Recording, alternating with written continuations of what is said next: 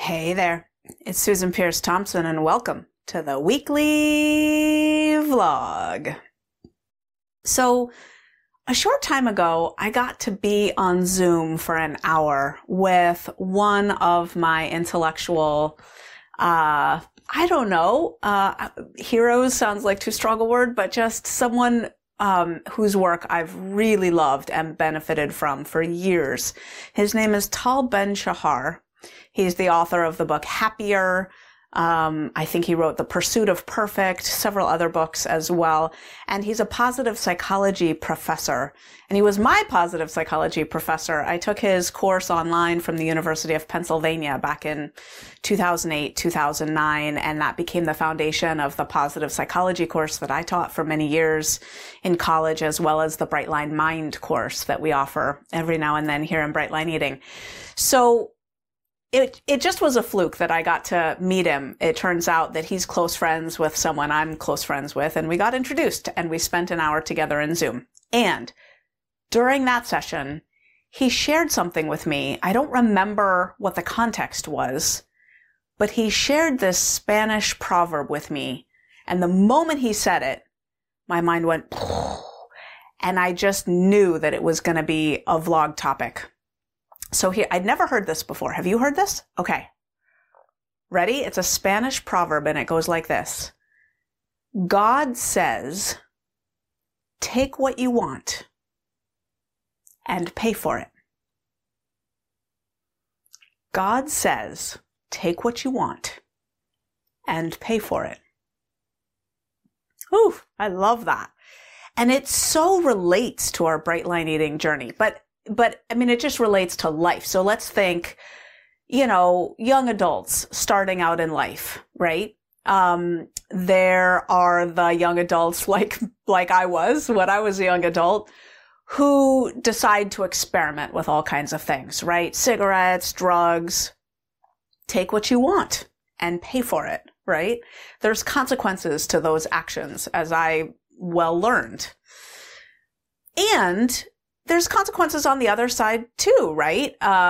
If you don't try a bunch of things, those are a bunch of experiences that you don't have, right? But on the flip side, if you choose to be diligent and disciplined in a certain domain, let's say as you're a young adult coming of age, you decide to develop expertise in a sport, and train really, really hard. You might end up going to the Olympics. You might end up being really exceptional in some physical domain of endeavor. Fabulous. Take what you want and pay for it. There's going to be a lot of hours of payment. The investment in that path is going to be high. Take what you want and pay for it. So I'm thinking about Bright Line Eating. Around this time of year, a lot of people are experiencing the payment, the consequence of how they navigated the holidays.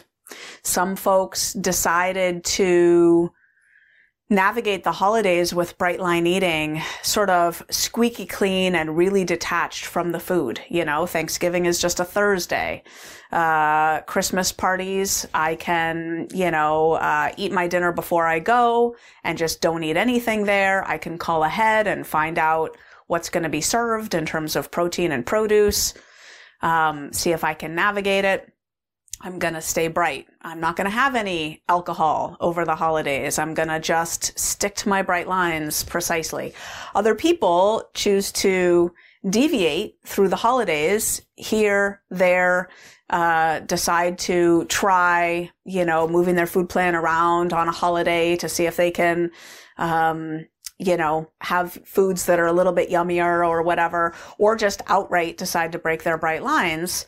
And often this time of year in our programs, we're experiencing coaching people who, got off track during the holidays, right? Which typically means that they made choices up front at some point to decide to deviate and then sometimes find that it's not as easy to get back on track as they expected, and now their weight's crept up and etc., right? So that's just one example of how it applies to Bright Line Eating. I think that in general, the approach to bright line eating that someone can take really exemplifies this Spanish proverb, because you can sort of decide that what you want to take is the full bright body transformation, just full freedom from obsession and compulsion with food, shedding all your excess weight and living in your ideal bright body, and really feeling free from food cravings and, just living that life. The investment to do that is, letting go of sugar, letting go of flour, putting your food on a digital food scale, the payment, take what you want and pay for it. Learning how to meditate, setting up a morning routine, setting up an evening routine, joining a mastermind group, getting a buddy, committing your food, all those things, right? That's the sort of, mental, emotional, spiritual, physical payment for, taking what you want from the bright line eating transformation. And on the other side too, if you decide that you want to see if you can have some alcohol once a week, have a glass of red wine on Friday nights, if you want to see if maybe you can keep drinking diet soda, if you want to see if, fill in the blank sort of if you can go on a cruise and, eat what you want for that week and then get back on track. When you get back, you can take what you want there and pay for it, right? You can discover what those consequences are going to be for you. And whatever they end up being, you will pay them. It's so interesting because with addiction in the mix, I think the worse the addiction is, the more the disconnect can be between the experiment that you run and what the payment might end up being. Meaning, if you're not addicted at all, then eating some sort of food, let's say you eat a cookie or whatever, but you're not addicted, the payment for that is going to be completely commensurate with that cookie, like however many calories that was, however, whatever. It sort of stops there. The consequence ends there. The more addicted you are, the more it might be that, let's say you had several years of squeaky clean bright lines under your belt, you ate that one thing, it might be that you then struggle for years, right? And so the payment downstream can be completely outsized for what the particular action or deviation was, which I think is an interesting feature of the natural consequences that are described by that proverb. Take what you want and pay for it.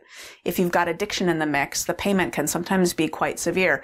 There are other areas in life where that's true, though. I'm just thinking about sex and babies, right? I don't know that two teenagers, when they're getting together, take what you want and pay for it, right? They know what they want, and it seems like one night of passion and pleasure is one thing. But if a pregnancy comes from that one night, the payment might be completely outsized compared to what actually was done that one night. And so sometimes life just delivers outsized consequences. And, you may or may not be ready for that. Take what you want and pay for it. I've been thinking about this so much. In America, over this last weekend, we had the Super Bowl, and it made me think about sports, and it made me think about, exceptional achievement in the domain of sports. And I was raised in San Francisco in the 80s, came of age in the 80s, and then the 90s, Jerry Rice, Joe Montana, Steve Young. I got to watch some great football growing up for my own home team. It was just a fabulous part of my childhood. And Jerry Rice in particular, he was a particular kind of athlete. He was incredibly humble, incredibly hardworking, and he's got records on the record books today that it just looks like, I don't know who's going to break those or when, but they stand by a lot. And, he took what he wanted and paid for it. Like, he was the first one on the field, the last one off the field. He ran those drills hard every time. He didn't complain. He showed up. He did his work. Yeah. Success leaves clues. It really does. And in Bright Line Eating, the folks who are living bright, really peaceful with their Bright Line Eating life, they have paid for it with certain patterns of behavior, certain investments in this way of life. And and those who decide to sort of game the system, play the angles, there's ways that gets paid for as well. I get asked sometimes on podcasts, after people hear what Bright Line Eating is about, they're like, oh, well, yeah, not everybody sort of is willing to do that or wants to do that. What do you say to convince people who maybe, don't feel like they want to give up their sugar and flour? And I just laugh and I say nothing. Like, I don't aim to convince them at all, right? I think it's actually a perfectly fair trade. I've always thought that, right? If someone wants to watch TV late into the night eating snacks and they just look me in the eye and they say, I don't want to give that up, I say, fine, like, great. I have no issue with that, right? Bright Line Eating isn't for everyone who needs it. Bright Line Eating is for people who want it and are willing to do what it takes to get it. Take what you want and pay for it. That's the weekly vlog. I'll see you next week.